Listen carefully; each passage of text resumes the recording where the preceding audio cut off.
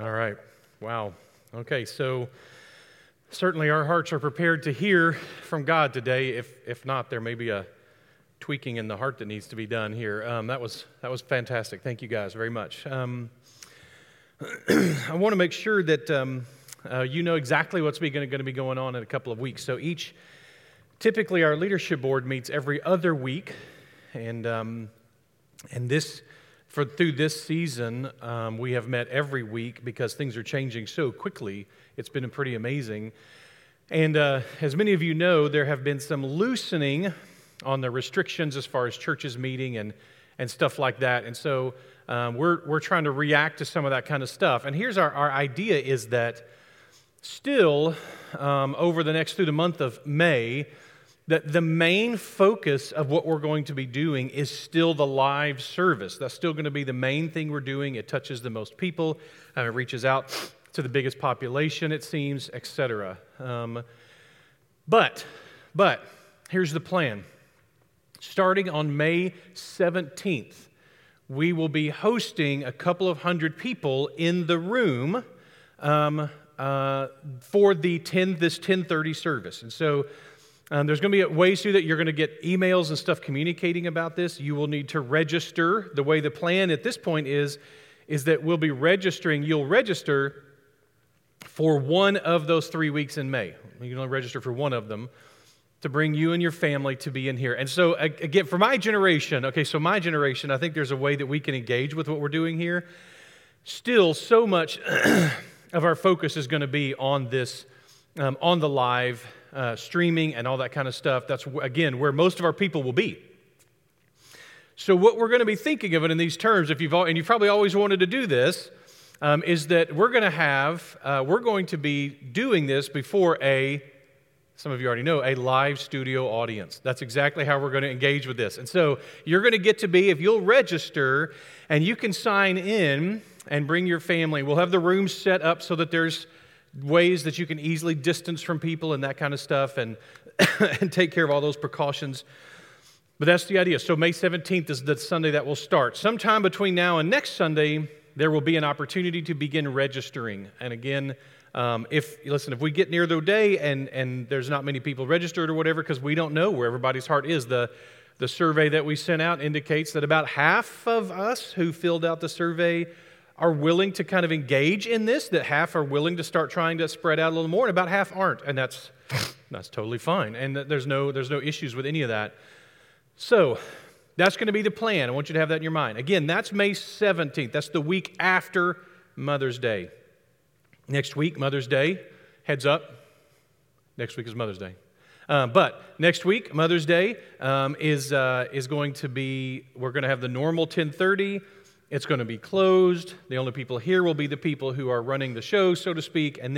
But remember, at 9:30, you can drive in and park, and we'll have a fun service there. Okay, so have that in your mind, and then be watching for that email that's going to say, here's where you click to go register. It'll also be in that section on our website that's for the quarantine stuff. All right, so that's what we're going to be doing. It is exciting to get to do this. Who knows? We'll try it for the month of May, and we may all be tuckered back in our homes in June, or we may all be out in June, and only God knows, and that's fine. As long as He knows what's going on, we can be okay with it. So that's how we'll be engaging with this. So hope you got that. You can spread the word on that. That's going to be, again, starting on May 17th, 24th, and 31st. You get the opportunity to come be part of the live studio audience for the South Spring Baptist Church live show. All right, good. Again, thank you guys for preparing us for diving into this. This is one of those awesome passages in the Bible that is taught and taught and taught.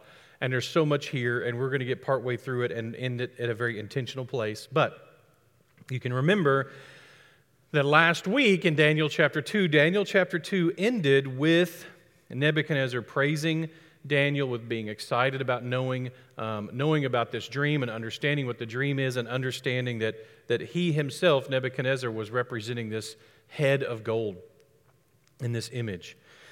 And today we're going to see what I think the reason the Bible connects these two things right next to each other, because there's a long gap between them, is partially so that we will recognize there is a connection between these two.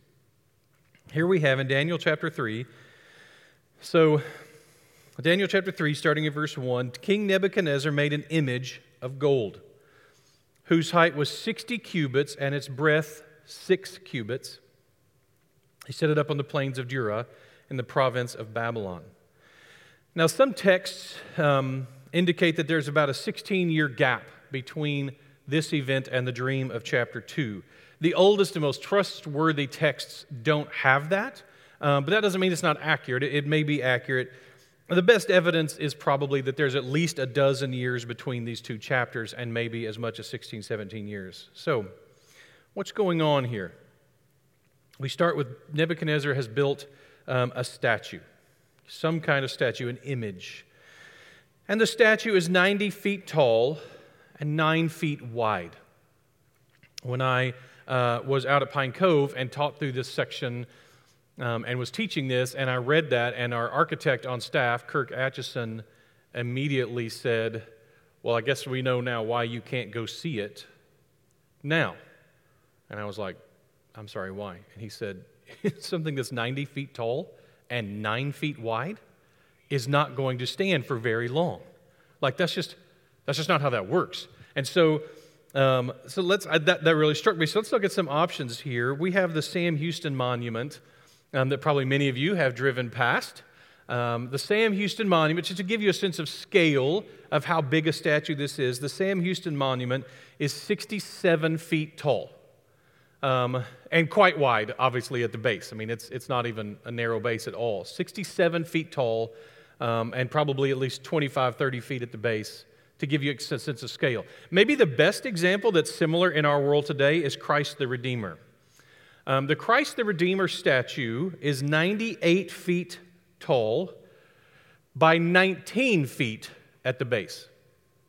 So that's close. It's about the same height, but it's again, it's more than twice as wide at the bottom. And already looking at that, it's hard to imagine that being that tall and yet being half, again, narrower at the base. So something's going on here that's kind of interesting. No one really knows how to explain this.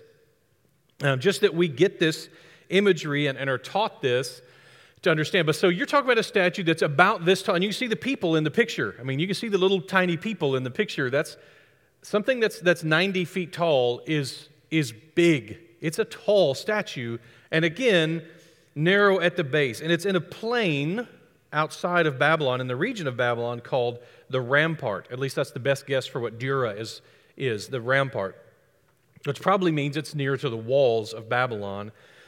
It is intriguing. It's not in a temple. It's too big to be in a temple. And so it's out near the field so other people can see it, and so massive crowds can gather. So in a field probably near the walls of Babylon, King Nebuchadnezzar sets this up. Now, if you imagine a statue that big, the statue is gold. Now, certainly, that does not mean a solid chunk of gold. Certainly, that's going to be referencing what everyone did at that time. But even just plating this thing with gold, even just in thin gold plates over all of it, would still be massively heavy and massively expensive. It's a fascinating picture. So here's what's interesting. Who is this? We don't know what the image is. It doesn't tell us. Is it just an obelisk like the Washington Monument is, maybe? Or is it a statue of a person? Some people think that it's probably a statue of Nebuchadnezzar, which I think makes a certain amount of sense. I think, and we even talked about on the podcast, I think, from Friday, the idea that this may be Nebuchadnezzar's defiance of the dream. So he's all excited about hearing about the dream, but notice Nebuchadnezzar doesn't now build a statue of a person with a gold head and a silver chest and then bronze waist and iron legs. Instead, Nebuchadnezzar builds an entire statue made or outside extendedly plated in gold, as if Nebuchadnezzar is saying, no, there's not going to be any other kingdoms after me. This is it. I'm it. The whole statue is going to be me. It's going to be gold. It's going to be Babylon. Maybe so. I think Paul referenced that in the podcast. Is it a god? Is it Marduk? Is it Nimrod, who we talked about last week? We really don't know. I think one of the cool things about the Bible not telling us specifically what it is is it allows us to put our idol in the spot. What is our idol? What are our images that we put in there? We're going to talk more about this as we go through this. But one of the things for us to remember is that one of the tragedies about creating idols, about creating images, the idea of the image of God, we usually don't put idols in place of the image of God now because we are the image of God, but sometimes we worship other things like that. So let's talk for a minute about this idea of images. When you in the Bible, especially in the Hebrew mindset, when you hear the word image, you're going to be thinking one of two things: either idol, which you're not supposed to have images, or making no graven images of God and worshiping those idols, or you're going to be thinking about the fact that man is created in the image of God. And Jesus references that very clearly, that at least a big part of what it means to be created in the image of God is about possession, the fact that this image belongs to Caesar. How do you know? Because it has the image of Caesar on it. It's not that it's wrong, it's that at a fundamental level, that's who owns it. Versus humans, we bear the image of God, and therefore we are His. So we should give to Caesar what is Caesar's and give to God what is God. Well, we give to Caesar his coins with money on them. That's totally fine. But our whole lives, our whole existence, our whole being, our whole identity is what we give to God. And so that's the picture being created. Isn't it sad that one of the things humans want to do is to create an image and worship it? When it would make more sense, literally humanism, worshiping humans would make more sense because at least we're the image of God. The image that we create is not an image of anything meaningful. It's clear that in Isaiah that God's disdain for idolatry has to do with how foolish it is, how nonsensical it is. Listen to what God speaks through Isaiah in Isaiah 44. He's talking about somebody goes and gathers some wood. Starting verse 13, another shapes the wood. He extends a measuring line. He outlines it with red chalk. He works it with planes and outlines it with a compass and makes it like the form of a man, like the beauty of a man, so that it may sit in a house. Surely he cuts a cedar for himself and takes a cypress or an oak and raises it for himself among the trees of the forest. And he plants a fir and the rain makes it grow. Then it becomes something for a man to burn. So he takes one of them and he warms himself, and he also makes a fire to bake bread, and he also makes a god and worships it. There's a lot of sarcasm in this passage. He makes a graven image and falls down before it. Half of it he burns in the fire. Over this half he eats meat, roasts wood, roasts a roast, and is satisfied. And he warms himself and says, "Oh, I'm warm. I have a fire." The rest he makes into a god, into a graven image, and he falls down before it and worships and prays to it and says, "Deliver me, for you are my God." Same piece of wood. That's the point that the writer of Isaiah, that Isaiah here is making, that God is saying, listen, you planted a tree and you raised a tree. You're the one who planted the tree. You're the one who raised this tree. You're the one who cut down the tree. You then cut the tree into parts, and half of it you use to cook your stew and eat your stew, and the other half you carved it into a shape, and then you put it in your house, and then you worshiped it. How exactly does that make sense? It's the same piece of wood. You're the one who took the piece of wood, and you're the one who did something with it. Why do you ask it to deliver you? You created it. It's the level of absurdity in worshiping idols is pretty huge. The foolishness of idols and images. But we love images. In Revelation, the false prophet will set up an image that speaks and condemns those who don't believe in the false prophet. We love to worship images.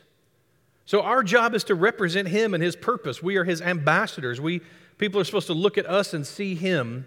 So then why do we seek purpose in setting something up other than Him? One of the tragedy of idols is that we are giving up our very role, the image of God, and we're giving it to a piece of wood, or perhaps a piece of plastic and processors, or perhaps a piece of paper.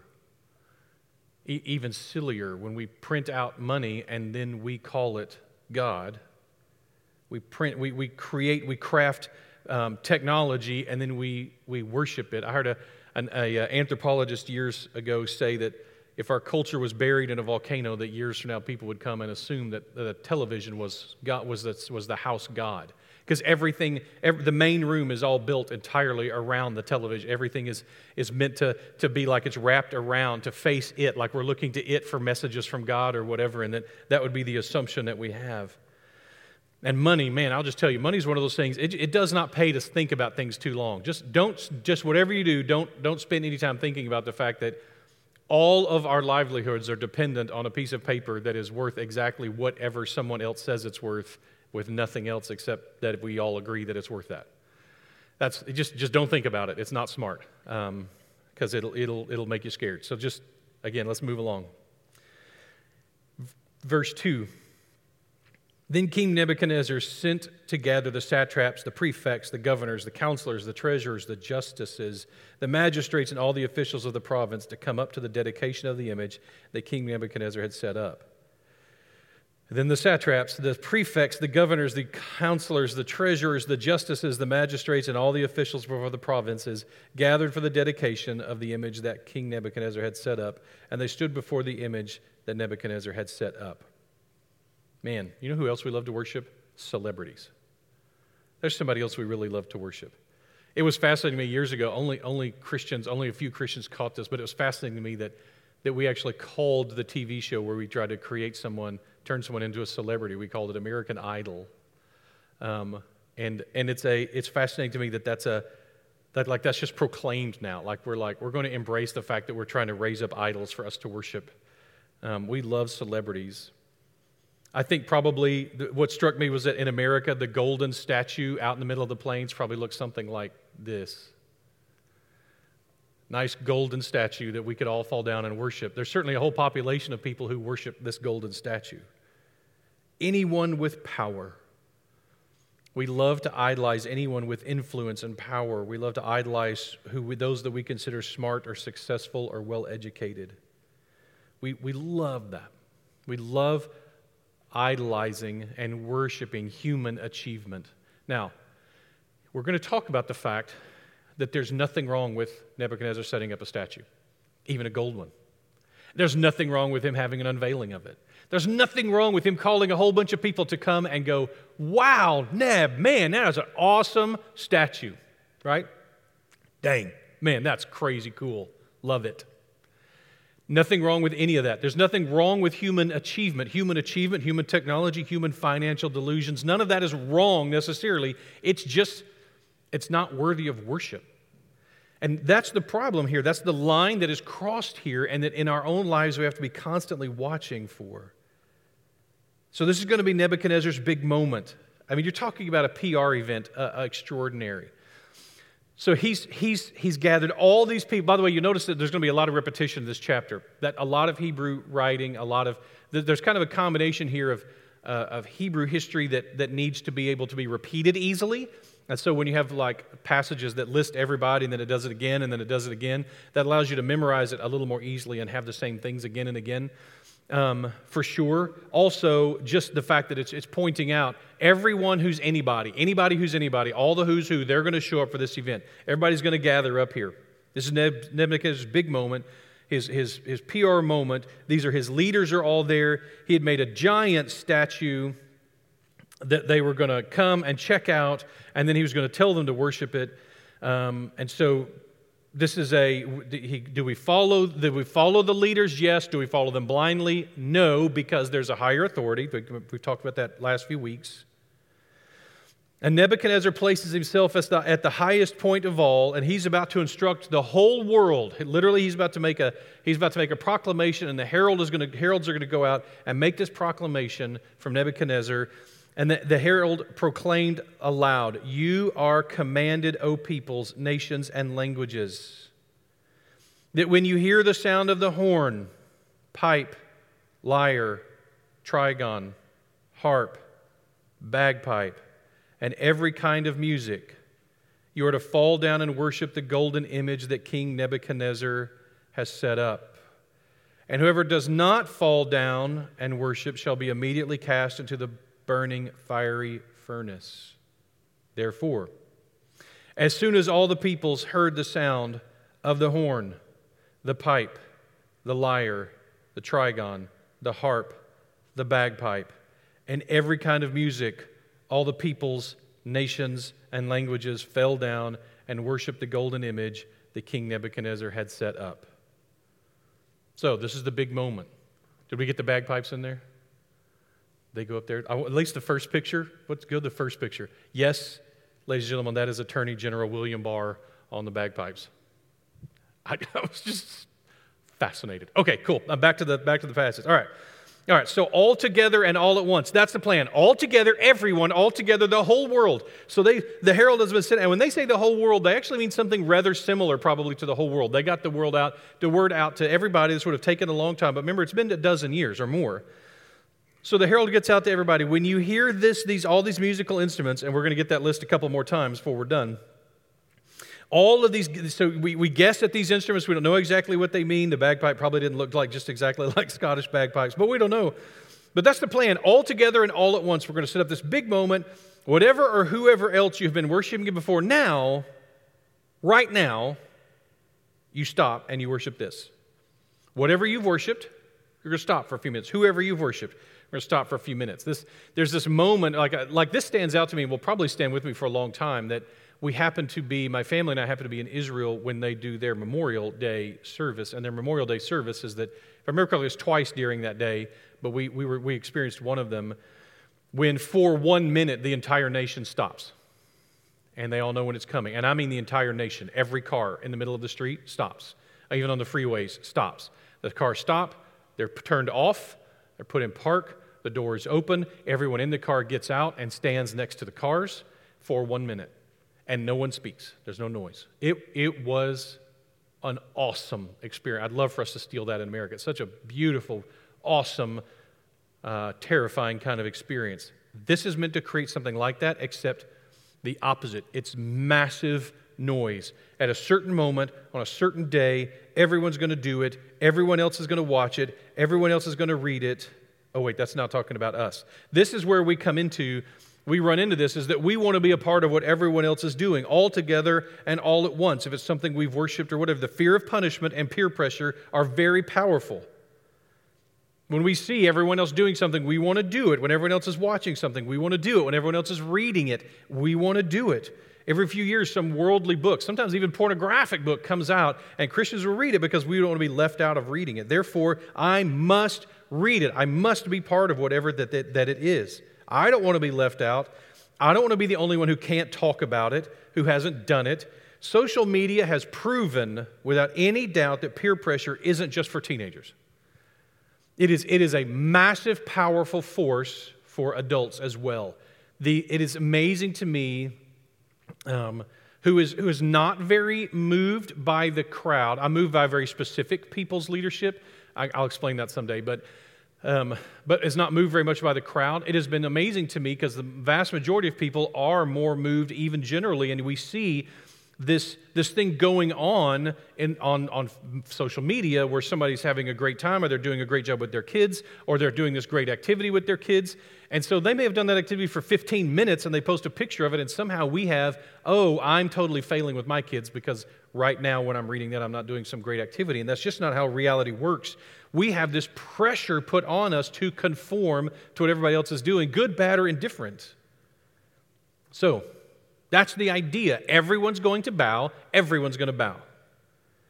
Verse 8, therefore, at that time, certain Chaldeans came forward and maliciously accused the Jews. Now, it's always easy to accuse the Jews. There's a reason for that. One is they have this nasty habit of not doing what everyone else is doing. And throughout history, even if the vast majority of even they do, some of them often don't. It's because they serve a God higher than the God who you, whatever it is you're wanting them to serve. And sometimes they won't be a part of it. They're not interested in being a part of it. And so anybody who isn't willing to play along isn't going to be liked. And throughout history, there's been some versions of that. Anyway, so the Chaldeans declared to King Nebuchadnezzar, O king, live forever. You, O king, have made a decree that every man who hears the sound of the horn, the pipe, the lyre, the trigon, the harp, the bagpipe, and every kind of music shall fall down and worship the golden image. And whoever does not fall down and worship shall be cast into a burning, fiery furnace. So, this is one of those funny things where the Chaldeans come to him and they say, hey, you said this, didn't you? Didn't you say this?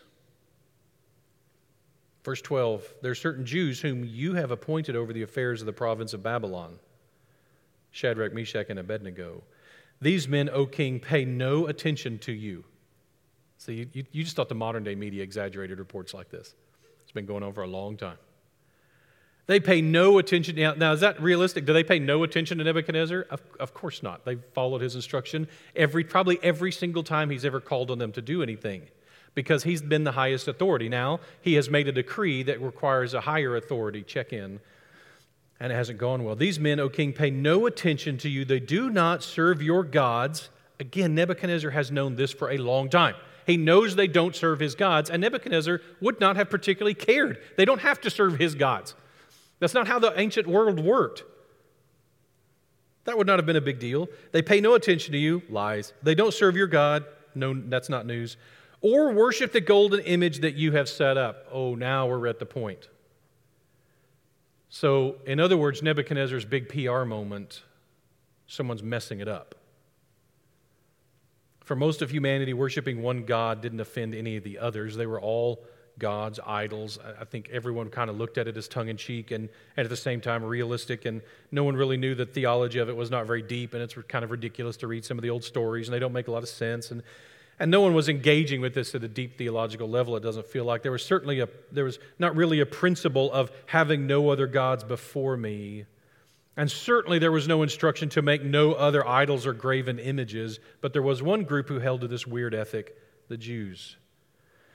The same crowd, by the way, this is kind of important and probably is important. The timeline on this is really tough to know for sure, but remember when Nebuchadnezzar came and took Daniel from Israel, remember that was the first of 3 exile experiences. The Nebuchadnezzar was going to have to go back a couple of times and conquer the Jews again when they would get a little high and mighty or try to throw off the yoke of Babylon or whatever. Many of the commentaries that I read said this experience, the raising up of this golden image, may have been connected with having gone and defeated the Jews again. And so it may be that this is the fact that these Chaldeans keep referencing the Jews. They may be hitting a sore spot for Nebuchadnezzar here, that he may be frustrated with the Jews because of their tendency to rebel, and they've done that. Maybe that's what's going on. The same crowd that he had likely just come back from suppressing. Tyrannical rulers never liked the Jews. No matter how many of them submitted, there were always some of them who would not submit. He'd put those men in a position of power and authority, and now this is how they were going to show their appreciation. They're not going to bow for his idol. They're messing up his moment. He set up the perfect moment. Crowds, music, announcements, the show, and the image. This does not sit well with Nebuchadnezzar. Verse 13. Then Nebuchadnezzar, in furious rage, commanded that Shadrach, Meshach, and Abednego be brought. So they brought these men before the king, and Nebuchadnezzar answered and said to them, "Is it true, O Shadrach, Meshach, and Abednego, that you do not serve my gods or worship the golden image that I have set up? Now, if you're ready, when you hear the sound of the horn, the pipe, the lyre, the trigon, the harp, the bagpipe, and every kind of music, to fall down and worship the image that I have made, well and good. But if you do not worship, you shall be immediately cast into a burning, fiery furnace." And then look at this last line that Nebuchadnezzar says. This is evidence that this has nothing to do with Nebuchadnezzar's theology. This has nothing to do with Nebuchadnezzar being offended on the part of the statue or whatever gods. Nebuchadnezzar is offended because Nebuchadnezzar has been crossed. This is such a great evidence of the dangerous and inappropriate aspect of masculine anger, or of even just anger that comes in the hands of power. You didn't do it the way I wanted. Not the right way. There's an appropriate anger with saying this wasn't done rightly or morally or ethically. That's one thing. But to say this wasn't done the way I wanted it done. Isn't it interesting that Nebuchadnezzar now knows the God of the Jews to be a God who reveals mysteries, but he clearly does not yet understand God as a God of authority, a God of power. But Nebuchadnezzar's theology is such that he doesn't recognize any gods as truly having authority. Because look at what Nebuchadnezzar says this. It says here, if you do not worship, you shall immediately be cast into a burning, fiery furnace. And who is the God who will deliver you out of my hands? Nebuchadnezzar has just set himself up as the God of gods, the king of the gods. I kept thinking about how do you deliver that kind of a line? This is very much a go ahead and make my day. Or I went through a list of them like, I'm your Huckleberry type of line, right? I'll be back. My name is Inigo Montoya. You killed my father. Prepare to. I find my personal favorite. I find your lack of faith disturbing. Like this is such a clear threat to the well-being of these young men or now men. It's aggressive. It's inflammatory. It's dripping with condescension, and it is built out of the gold of pride. I think we're supposed to understand that a 90-foot tall, 90-foot wide gold image is the God of pride because it's 90 feet tall and 9 feet wide. It's something that can't stand, and you have to, in order to make it good, you've got to throw a big party, and you've got to require all types of response to it, and people have to do it the way you want it done, and so I think this is an idol to Nebuchadnezzar's own pride, whatever it is. It's just dripping with that. Which God will save you from my hands? So again, picture this moment. Now, I don't know if this is in his private chambers and there's just the Chaldeans and these three. Growing up, I always pictured this as Nebuchadnezzar called these three men out onto the plains of Dura, and there are thousands upon thousands of people who have gathered. And all of these people bow. And these three guys are still just standing there. And that word gets to Nebuchadnezzar. That doesn't really fit the narrative of the story super well, but we're going to go with that picture that some version, at least emotionally, that's what's happening to Nebuchadnezzar. Everyone bows, and these three guys are still just standing there. So they get called up. Nebuchadnezzar confronts them. He says, "What God will save you from my hands?" Verse 16, Shadrach, Meshach, and Abednego answered and said to the king, "O Nebuchadnezzar, we have no need to answer you in this matter." Dang. That doesn't sound dangerous. That is dangerous. They are essentially saying, we are under no obligation to give you an answer. Now, this is clearly because they understand there's an authority structure here. And though Nebuchadnezzar is the king of kings, he may even be the king of the gods, but he is not in authority above God. He is not in authority above Yahweh, the one God, the most high God. That's how they see it. I don't have to answer to you. We don't have to say anything to you. We don't have to respond to you at all. I don't need to, or another way of understanding this is they're going, listen, we don't have to think about how to answer you. It's okay. I appreciate that you're giving us some time to think about this, to get this right. We don't need it. The truth is, if it be so, our God, whom we serve, is able to deliver us from the burning fiery furnace, and he will deliver us out of your hand, O king. But if not, be it known to you, O king, that we will not serve your gods or worship the golden image that you have set up. So what's going to happen next? I'm going to teach a little bit more, but we're stopping the narrative right here. I'm stopping here because it doesn't matter what's going to happen next. That's the mistake that sometimes we can make with a story like this, is that we think what matters is the fact that God rescues them. Spoiler alert, that God rescues them. That's not the main message here, and certainly it's not the main message at this point in the narrative. It certainly doesn't matter to these three. Remember, we may know how the story is going to turn out because we've seen the VeggieTales, or we've seen the Flannel Graph, or we've read the Jesus Storybook Bible, or whatever else. Like, we know how this story is going to turn out. We've read the Bible and come to church our whole lives. They didn't. They had no idea how this was going to turn out at this point. They knew God could save them, but they did not know whether God would save them. They knew God would deliver them. Well, yeah. I mean, if it was by burning to death, that's how God delivered them, that may be how God delivers them. God's deliverance isn't always a miraculous thing that other people get to see. God's deliverance is sometimes when we finally shuffle off these bodies and we finally get to be free of the sickness or the pain or the exhaustion or whatever else. Like, that's part of what it means to be delivered And I think they clearly mean that. God will, it's this thing they go through. God can save us. God will deliver us, but He may not save us from you. Regardless, we're not bowing.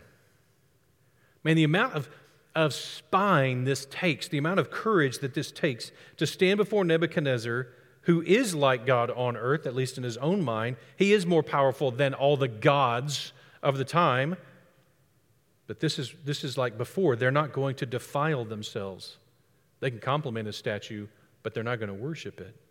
They've already decided what they're going to do. They didn't defile themselves with the food, and they're not going to defile themselves by worshiping this image of gold. So, this is a great reminder to us to understand what faith is. Too often, there even used to be a church that had a sign up that said, faith isn't knowing that God can do it, but that He will do it. And I think that's actually exactly wrong. Faith is not knowing that God will do it. Faith is knowing that God can do it and then letting Him be God, because He's the one who gets to decide whether He will do it, whatever it is. That's what it means to be Him. That's what sovereignty means. He can do anything. Will He? I guess we'll see. Do we have confidence that what He does will be good? Yes. Do we have confidence that what He does will be just? Yes. Merciful? Yes. Will He deliver us? Absolutely. Will He leave us or forsake us? Absolutely not. Will in this moment we be delivered from whatever suffering we're facing? Maybe. Maybe not. That seems to not be how He works. God can, but He is God. He may not. Certainly like with the Apostle Paul, who begged God to take something from him, and God said no. Could God have done it? Clearly. Did He? Did not.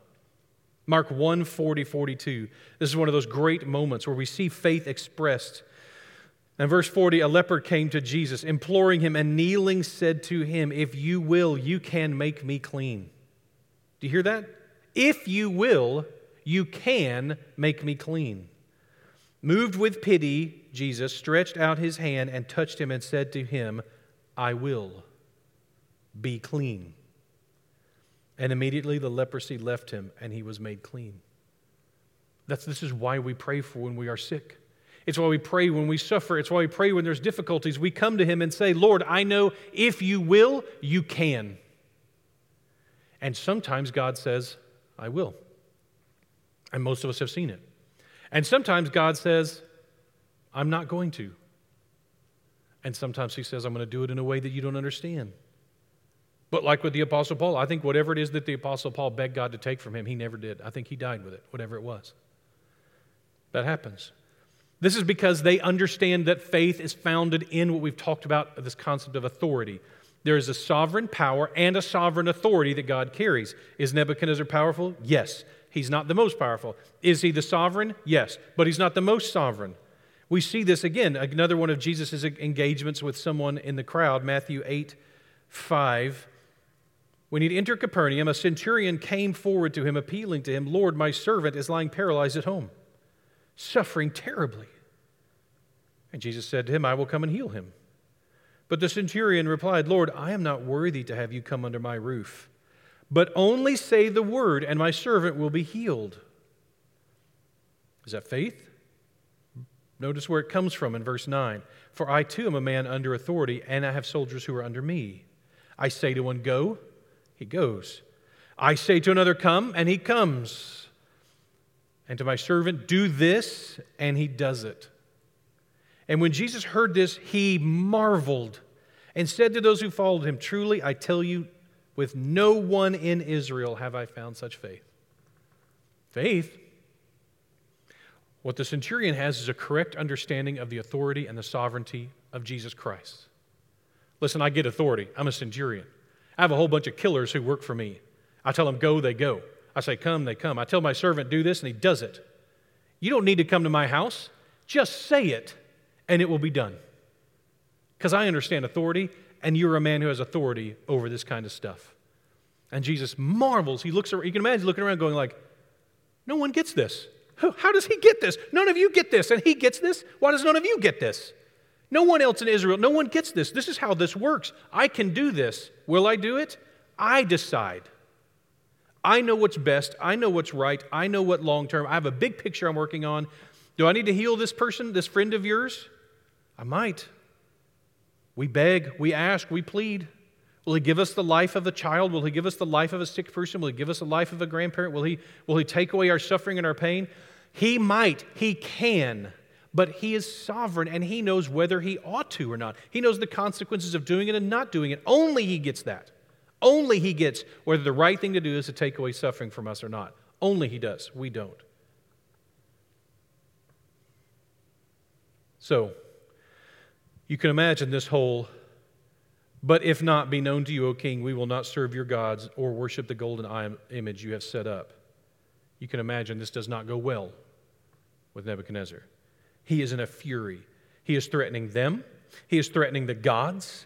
He is going to kill our heroes. God can save them, but He may not. Either way, they're not going to bow. We evaluate the authority. We evaluate what the authority is asking us to do. Does it defile us? In other words, does it cause us to do something that would offend the higher authority? Does it put us in conflict with a higher authority? What if Nebuchadnezzar, as I said earlier, what if Nebuchadnezzar had just invited them to come stare at the statue? That would have been a problem. He commanded them to worship something other than Yahweh. And that's a line. We do our best to follow the highest authority. He says bow. You say bow, Nebuchadnezzar. God says don't. So we don't. When we know, we trust. We faith. Back to the book of John. We are convinced and we follow. He is in charge of the consequences. They may be dire, but we don't shrink back from them. On the podcast, we talked a little bit about, I had just read an article about how one of the things that people are fearful of is that young people, young Christians, are no longer hearing that being a Christian can cost you and will cost you. And so when the first time it costs them something, they're stunned by that and they don't know what to do with it. I mean, we come from a lineage of faith where people knew the minute they proclaimed Christ, they could end up in front of someone like a Nebuchadnezzar. They could end up in an arena, eaten by lions, killed by gladiators. We come from a lineage of faith where missionaries in the 1600s and 1700s allegedly would pack their supplies in a coffin to go overseas because they knew that's how they were coming home, was in a coffin. And the natives weren't going to build them one, so they had to build one and take it with them. I've talked about before that someday when we get offices here, I may have a simple coffin built and propped against the wall somewhere as a reminder to us, this is what we've gotten ourselves into as Christians. The consequences may be dire. We know how this ends, but they didn't. There is a cost. They have counted it, and they're prepared to pay it. This is more than about their social media reputation. This is more than holding an unpopular view and the consequences for that. There is a cost to following God. It may be our lives. It's cool to go on an adventure overseas in a mission field. Are we going for the adventure, or are we going to die? When we speak to people, when we stand by biblical views, are we doing that understanding it may cost us our lives? Or are we saying, well, we're doing that so long as the pressure allows us to do it? If things change and the reason people aren't able to meet in church is for persecution, do we find a way to gather? We're not talking about an agreed upon thing here where we understand that there are ways. There's nothing that the government has asked us to do that does not fit with what God has called us to do. In fact, if anything, I have found in some ways more opportunities to love the way Christ has called us to love and to check in on people the way He's called us to shepherd them. Those opportunities are there left and right all the time. But just like with the 3 Hebrew, now not really children, things seem to have worked out so far, but now suddenly they aren't. When things don't work out, what do we do? Beloved children, we take up our cross to follow Jesus. When you take up a cross, you're not going to a picnic. You're going to a crucifixion. And if you're the one carrying the cross, it's your crucifixion. That's what it means to follow Jesus. The fact that it's worked out so well for us so far is a blessing. And hopefully it will. And then one day it won't. And we have to be prepared to pay whatever that cost is. So let's search our hearts for that. Father, we are so grateful for the power of your word, and I'm grateful that we can teach this in such a way that we end the narrative with 3 boys, 3 young men, maybe even just men. 3 men standing before a king who is infuriated with them and wants them dead. And his wrath is going to explode quite literally into flames. And Lord, I pray that you would help us to have the kind of devotion to you that even among all the rest who maybe they knelt, these three would not. I pray you give us the example of whatever that is in our lives, the places where we stand, when we need to stay standing no matter what the pressure is, no matter what the fiery darts of the devil are. As we put on your armor, we're able to stand, having done everything we can to stand. And God, we know there are plenty of other times when we bow, and that's appropriate. We bow to you, and we bow to your authorities, and we bow to what you've called us to. We don't always know, Lord, but I pray that you would give us supernatural insight and wisdom to know when to bow, when to stand, where that is. Help us be humble in our engagement with that. Lord, who we bow to is you every time, and I pray that you would teach us to do that faithfully through the supernatural power of your Holy Spirit, because we're terrible at it, according to obedience to your Son and the sprinkling of his blood, and according to your perfect knowledge, Lord. Thank you for choosing us in your Son's name. Amen.